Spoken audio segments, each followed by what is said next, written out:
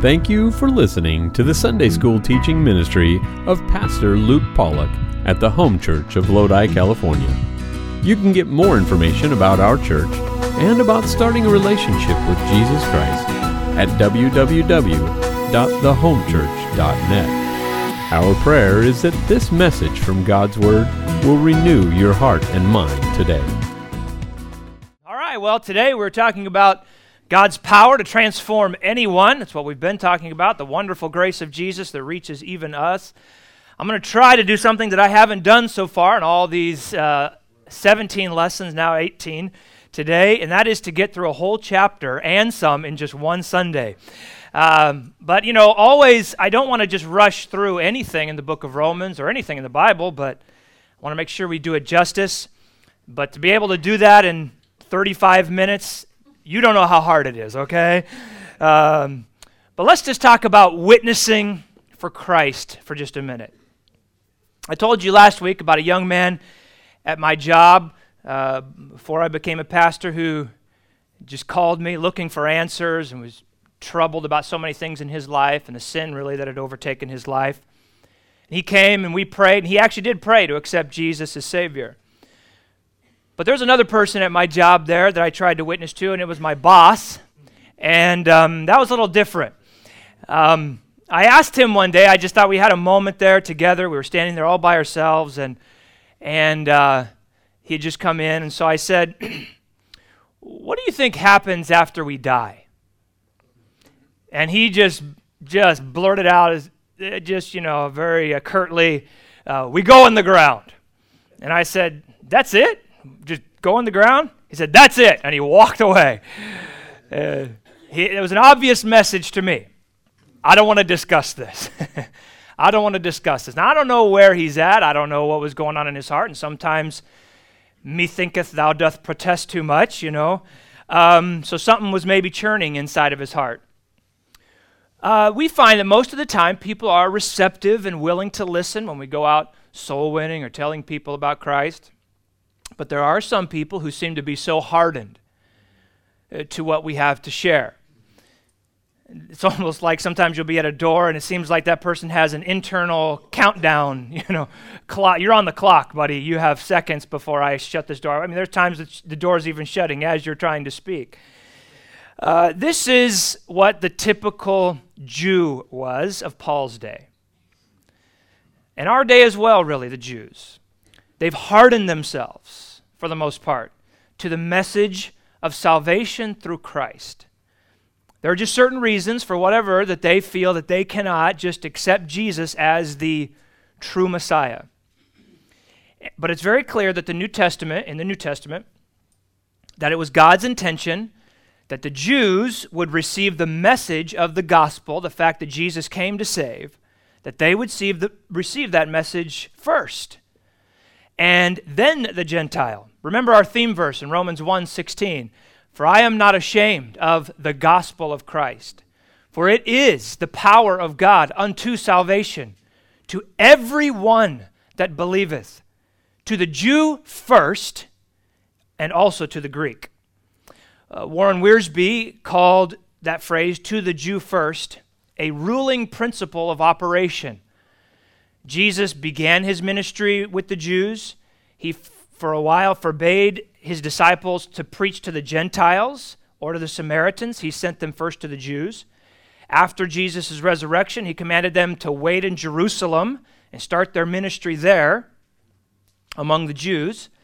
In the first 7 chapters of Acts, the ministry is to Jews and to Gentiles who were Jewish proselytes. And then the nation, when they stoned Stephen and persecution just took hold and broke loose, God sent the gospel to the Samaritans and then to the Gentiles, Acts chapter 10. And then we see in this account here in Paul's final days, I want to highlight something for us before we launch in here.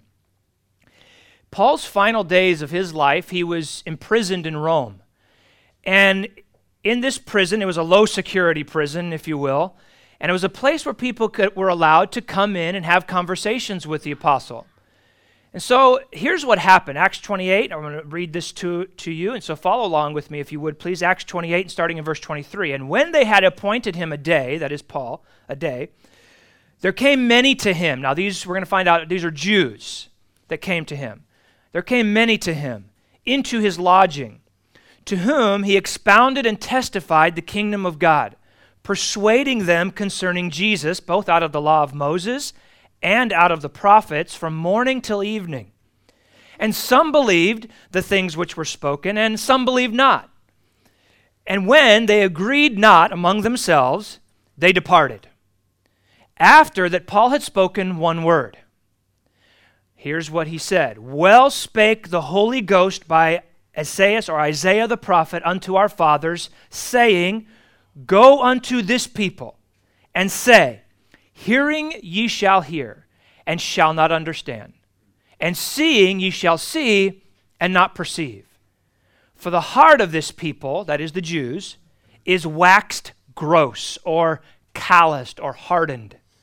And their ears are dull of hearing, and their eyes have they closed, lest they should see with their eyes, and hear with their ears, and understand with their heart, and should be converted, and I should heal them. Be it known therefore unto you, listen, that the salvation of God is sent unto the Gentiles, and that they will hear it. Amen.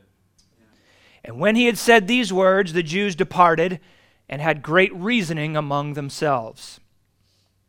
So when we look around our world, this is exactly what we see has happened. The Gentiles have embraced the word. By and large, it's the Gentiles today, not the Jews, who are following this Jewish carpenter from Nazareth. I looked up this week who the majority are that go, the tourists that go to Israel. The majority is Christians. Christians are paying the bills for Israel. Why would millions of Christians travel to a dangerous area full of Jews and Muslims? Because these Christians love Jesus, and they want to see the place where their Savior lived. They want to feel the place where their Savior lived. The point is here that the gospel has been sent to the Gentiles, that we are living in a time where the gospel has been sent to the Gentiles really instead of the Jews. We're entering the part of the book of Romans where Paul explains how and why God is doing this. In chapter 9, leading up to this point right now, as we talked about last week, Paul has been building to this point.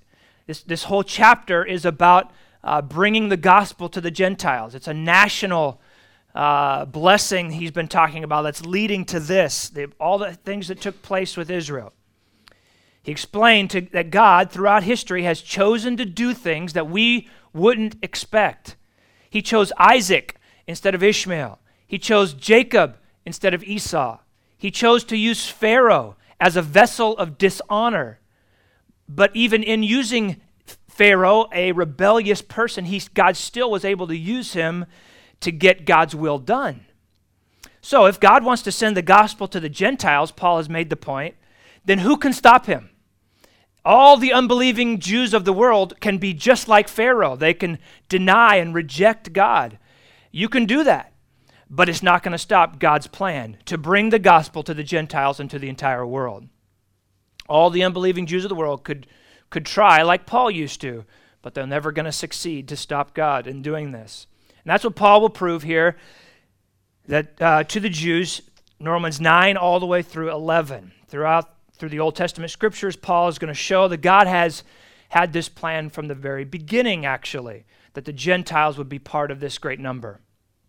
By the way, in chapters 9 through 11 here in Romans, Paul quotes 45 Old Testament passages of Scripture. That is a lot. And this is when you know he's trying to prove something to the Jews who love the Old Testament, all right? And sometimes when you see him cite a passage, I want to explain this before we go in here. Sometimes when we see Paul, if you're digging through this very carefully, you'll hear him cite a passage of Scripture, and he will quote it slightly different than it appears in the Old Testament, in the original. He will also apply it differently than it was applied in the Old Testament sometimes. And now listen, as an apostle and as an inspired writer of the Scriptures, Paul had the authority to do this. God gave him that authority. He was able then, through the Holy Spirit, to show us the wider interpretation that God has intended for us to know about these passages. So here's what we're going to first look at, and that is a time of wide welcoming to the Jews. This is that time. Romans chapter 9, verse 23. And that he might make known the riches of his glory on the vessels of mercy, which he had afore prepared unto glory, even us, whom he hath called, not of the Jews only, but also of the Gentiles. So again, he'd already shown in chapter 9 that they're going to be saved and unsaved people. There's going to be vessels of mercy that God uses, and then there's going to be vessels of hardening or wrath that God is going to still use. God can use both to accomplish his purposes. Which one will you be? Will you choose to accept his mercy, or will you be a vessel of dishonor? But for those vessels of mercy, they receive the riches of the glory of God, as it says, which God has prepared for them. Who are these vessels of mercy? A Jew might ask. And a Jew might say, Paul, you're speaking about the Jews, right? Those are the vessels of mercy. Those are the ones that God loves.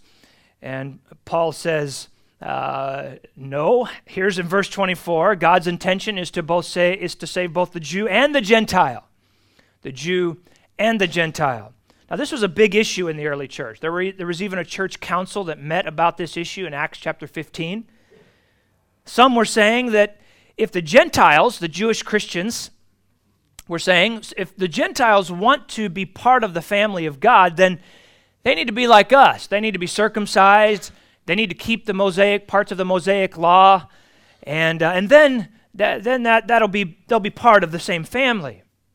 But wisely, as the council met, the judgment came down that they do not need to do those things to be saved. Absolutely not. But it shows, that whole picture shows the struggle that the Jews were having. Can we really accept these Gentiles and bring them into the family and give them, and that God would give them the same family inheritance that he's going to give us? Can we really accept that? So Paul is going to show them and us that the Old Testament has actually been talking about this the whole time. God has had this plan the entire time. He's always wanted all people to come to him, not just the Jews. Look at verse 25. As he saith also in Osee, or Hosea, I will call them my people, which were not my people, and her beloved, which was not beloved. And it shall come to pass that in the place where it was said unto them, Ye are not my people, there shall they be called the children of the living God. Now this is Hosea 2:23 and 1:10. The prophet says, You Gentiles may not have been called the people of God, but soon you will be called the children of the living God. Children of the living God. Well, that is a comforting phrase. I love that. God calls you, as a born-again Christian, the child of the living God. What did you say you were worried about again? What did you say you were worried about this week? You are a child of the living God. That might change the way you look at things if we would just every day say, Thank you, Lord, for making me a child of the living God. By quoting this prophecy, though, Paul is saying that this time has come. God is calling Gentiles his people. He is calling them children of the living God. It's time for the Gentiles to have this. So then, is God abandoning the Jews altogether? The Jews might ask. Paul addresses that next. Verse 27, Isaiah also crieth concerning Israel, though the number of the children of Israel be as the sand of the sea, a remnant shall be saved. For he will finish the work and cut it short in righteousness, because a short work will the Lord make upon the earth. And as Isaiah said before, except the Lord of Sabaoth, or host, the Lord of hosts, had left us a seed, we had been as Sodom, and been made like unto Gomorrah. Paul is quoting Isaiah 10:22 and 23 here. He's saying that God is not going to completely destroy Israel. He still has plans for Israel. In fact, he has a remnant. He still has a remnant that he's going to use. And here's the idea, that God is going to judge Israel for their disobedience and not following the Messiah here. And he's going to do this in his time, not our time. That's what he means by saying he will cut it short. He will cut it short. It's his job, or it's his prerogative when he's going to do this. And God is going to cut that time short. But he's clear that God will always leave a faithful remnant who put their trust and their faith in Jesus Christ. God is merciful, not to wipe them completely off the map. He could do that. He could do that, but he won't. And if he did do that, it would be like Sodom and Gomorrah, but God is merciful. In fact, Romans 11, in the next chapter, or 2 chapters now, assures us that God still wants Israel to be saved. Look in Romans 11, verse 14. If by any means I may provoke to emulation or jealousy them which are my flesh, and might save some of them. God is pleading, I want them to be saved. I want every person to be saved. God is so merciful. He will even provoke his own people to jealousy with all of this stuff going on with the Gentiles just to save some of them. So what's the deal to the Israel, you would ask? Why won't you just submit? Why won't you just accept Christ? And this is what now Paul launches into all the way through chapter 10. And that's why I wanted to take all this together. Right now, what we have is a time of stubborn stumbling for the Jews. Look in verse 30.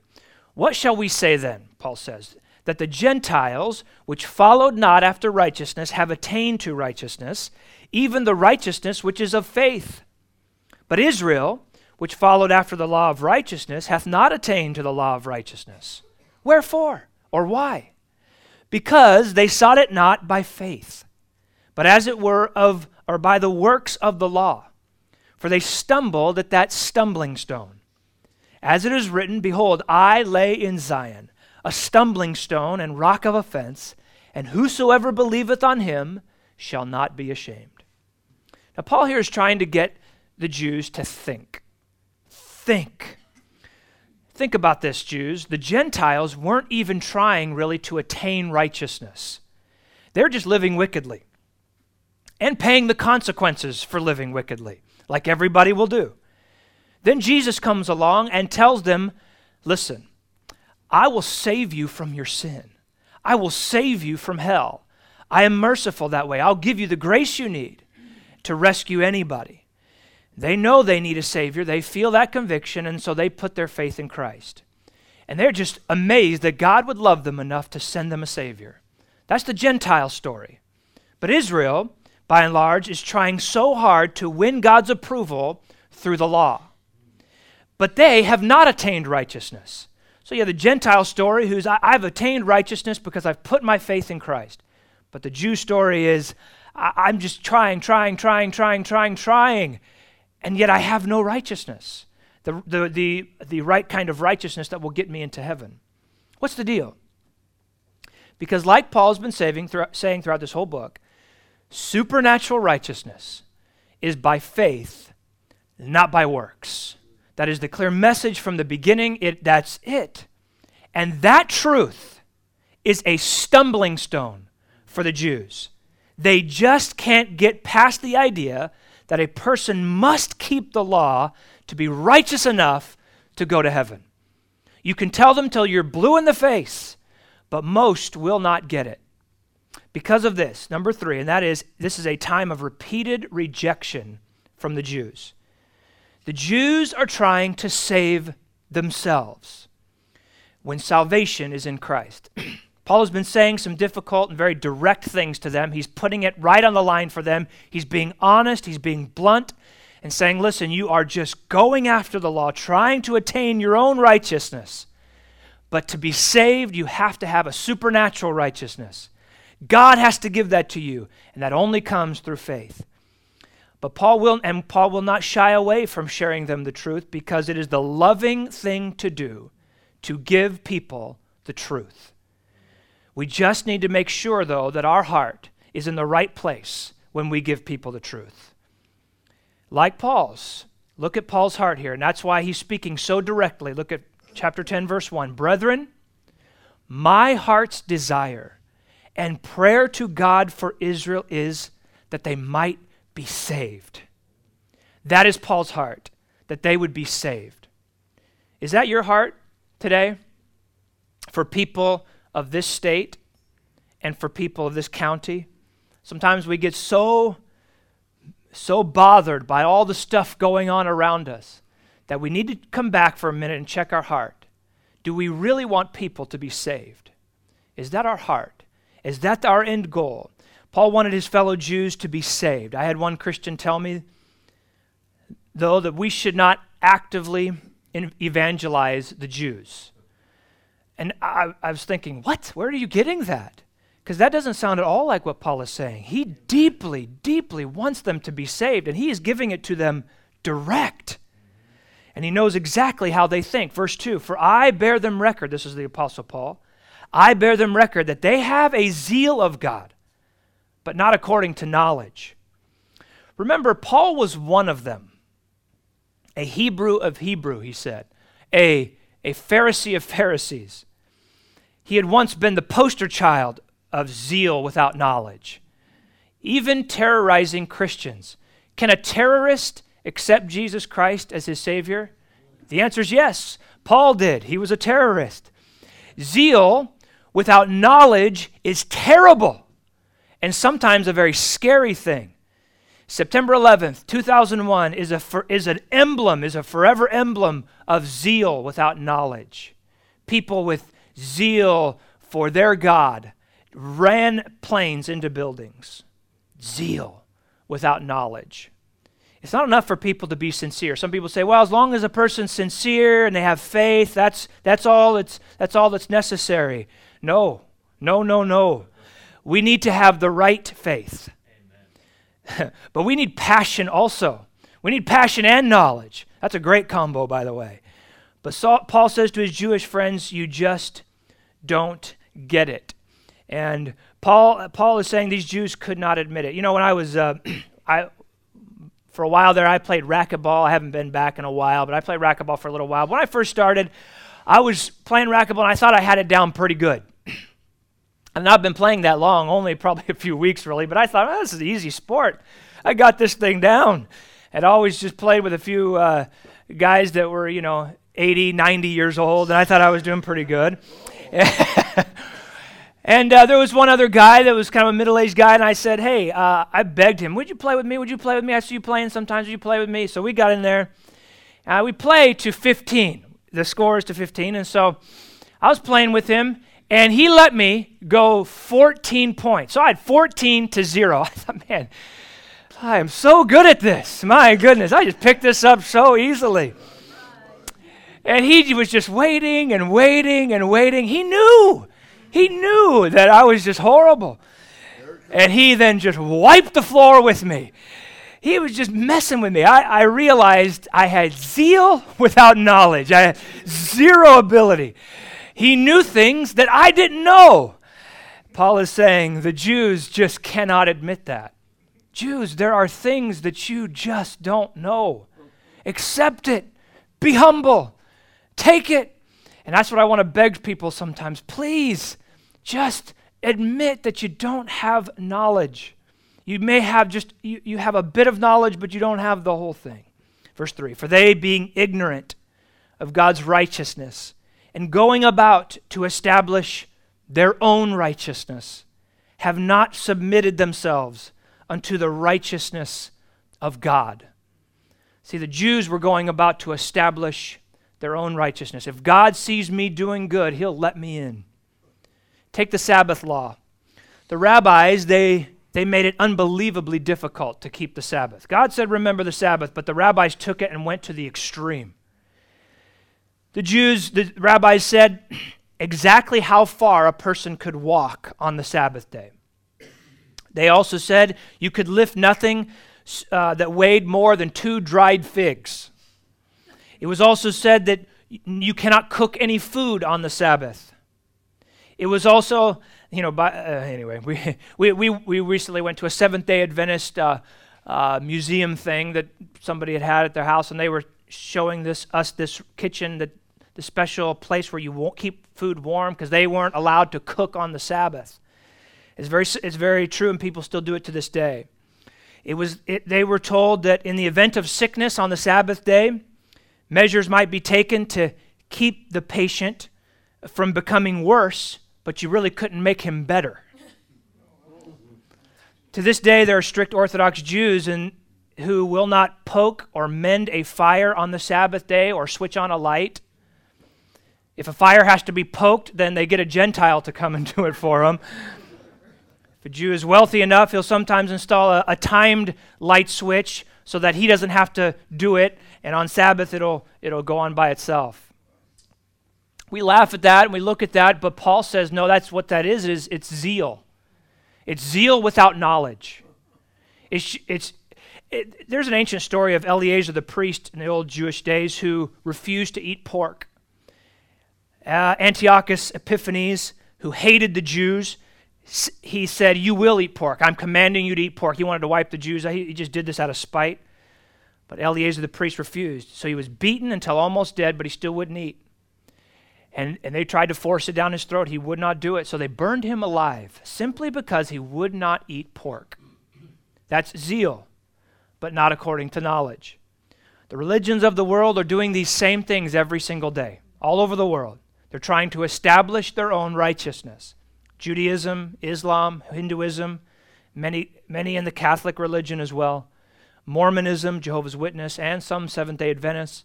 Listen, we cannot establish our own righteousness and then be accepted into heaven. We can't. It doesn't work. Notice here what it says. To be saved and receive God's righteousness, we have to submit. You have to submit. The Bible also talks a couple times, and we'll see it here in a few minutes, about obeying the gospel. See, there's a sense in which we need to stop being so arrogant and just accept that this is the truth. I obey God and stop trying to save myself. I obey the gospel. I just simply have to believe. It sounds so simple, but humility is the key in salvation. Verse 4, for Christ is the end of the law for righteousness to every one that believeth. Now this verse does not mean that Christ ends all need for the law. That's not what it's saying. It means that Christ is the end of the law for righteousness. In other words, putting your faith in Christ ends the concept of trying to gain God's supernatural righteousness through keeping the law.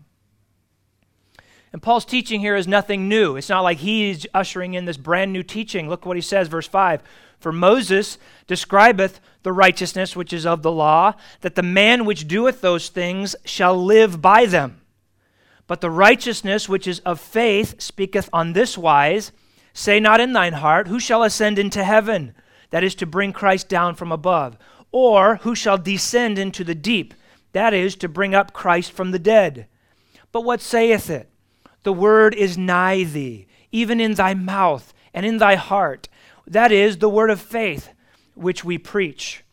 Paul quotes here Leviticus 18:5, and his point is that the Mosaic law makes it clear that if you're going to be saved doing the law-keeping thing, if that's your goal, then you must live by it perfectly. You cannot have one error ever. And if you break it one time, then you've broken the law. This is, of course, impossible for a human. And God knew that before he gave the law. The law has many purposes that are still in effect, but never was it the law's purpose to save a person by keeping it perfectly. That's never been God's goal with it. If that were the case, then no one would ever be saved because God knew no one could keep it perfectly. And that's why then Paul quotes in Deuteronomy 30, verses 11 through 14, he's showing that being saved is not a complicated or impossible thing. That's what this is all about. What he's saying is it's not something that to get saved, it's not something you have to travel to heaven and then somehow get this salvation and to bring Christ down and be incarnated again and do all this. It's not like you have to somehow do this. And you don't have to travel into the realm of the dead and get Christ to come up and be resurrected again. It's not that complicated. Stop making it so complicated. And that's what Paul's trying to tell the Jews. You're making this thing too much. The main point is here, verse 7, the word is nigh thee. It's very close. It's even in your mouth and in your heart. The word of faith, that's all it is. It's as close as your mouth and your heart. It's just putting your faith in Christ. That's it. Being saved is so simple that a child can understand it. My testimony is that I put my trust in Christ when I was 4 years old. Even with the very 4-year-old limited understanding that I had, I still remember that moment that I prayed and asked Jesus in my heart. I fully believe that children can be saved and should be saved. I love this. Paul has given us all this huge, complicated book. Romans is a complicated book. By the way, even the Apostle Peter said, the things Paul speaks are sometimes hard to understand. And I agree, Peter. They're very hard to understand. But so Paul gives this theological teaching in Romans, and it's so amazing and deep, and the theologians spend their whole life discussing it. But then he boils it down to this one amazing statement here that is so simple, and we use it constantly in soul winning. And this is the whole purpose for this verse 9 here, in verse 9 and 10. This is amazing. He boils it all down.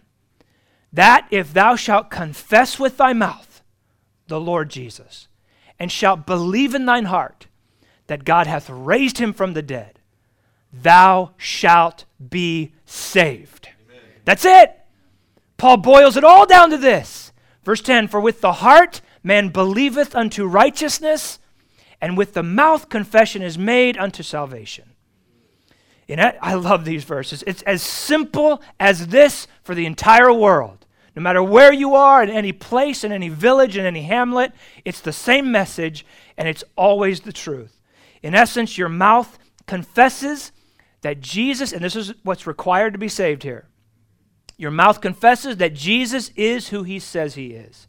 He is the Lord. That means he is God. You have to admit that Jesus is God. You have to, in your heart, believe that Jesus died and rose again, as it says here, for our sins. And if you will do that, and if you have done that, then by the authority of God's word right here, thou shalt be saved. That's it. You are saved. Some people, like the Jews, can't believe it could be that simple. No. They think there's no way God can let people off the hook that easy.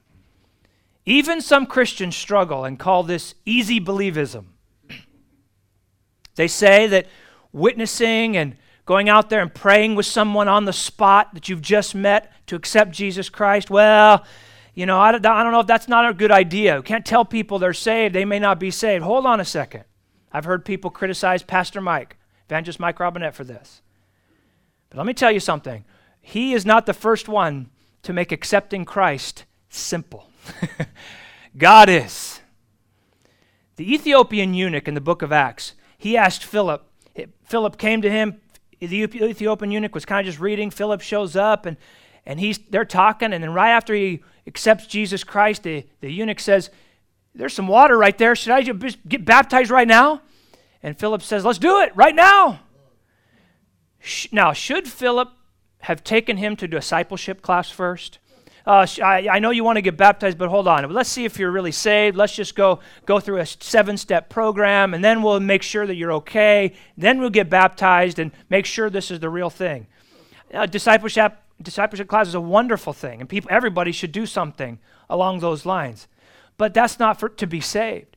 In this case, Philip said, let's do it. What are we waiting for?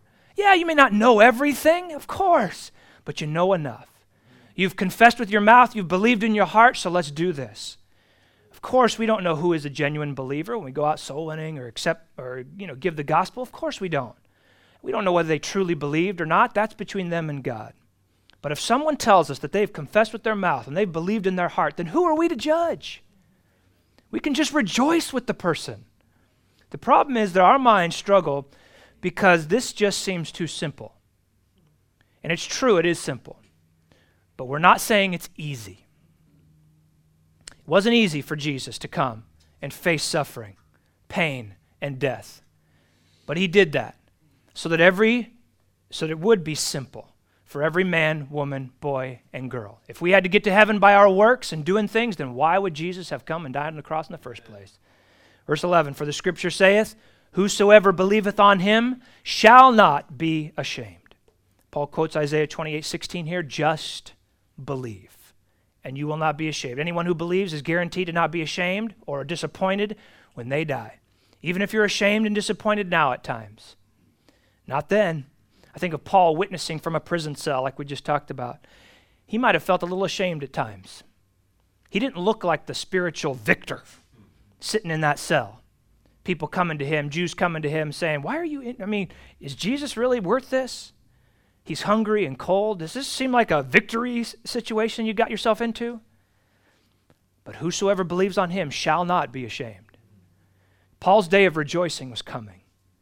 And I didn't mention here that whosoever, the word whosoever is a key word in this verse. Jew, Gentile, whosoever. Whosoever. Salvation is for anyone who will believe, it says. Whosoever believeth. Not just a limited group. Verse 12, for there is no difference between the Jew and the Greek, for the same Lord is over all, is rich unto all that call upon him. For whosoever shall call upon the name of the Lord shall be saved. This is Joel 2:32, again the Old Testament passage that reminds us how simple it is to be saved. Whosoever. Paul is saying, you Jews should know these verses. You should know these verses. God's been saying this the whole time. Then the natural question is, verse 14, how then shall they call on him whom they have not believed? And how shall they believe in him whom they have not heard? And how shall they hear without a preacher? And how shall they preach except they be sent? As it is written, how beautiful are the feet of them that preach the gospel of peace and bring glad tidings of good things. We use this verse and it calls to evangelism, and it's truly that. But it's more pointed toward Israel in context here. And let's look at this in the other direction. It all begins with someone who's sent. This is God's chosen method to get the message of the gospel to the entire world. He starts by sending someone. Jesus said, John 20 and verse 21, as my Father sent me, so send I you. Every follower of Christ is sent. Every follower of Christ is sent. Am I sent? Yes, you're sent. Christ sends us. We preach. They hear. They believe. They call. And they're saved. That's the pattern. That's God's plan, and it hasn't changed in 2,000 years. It's multiplication.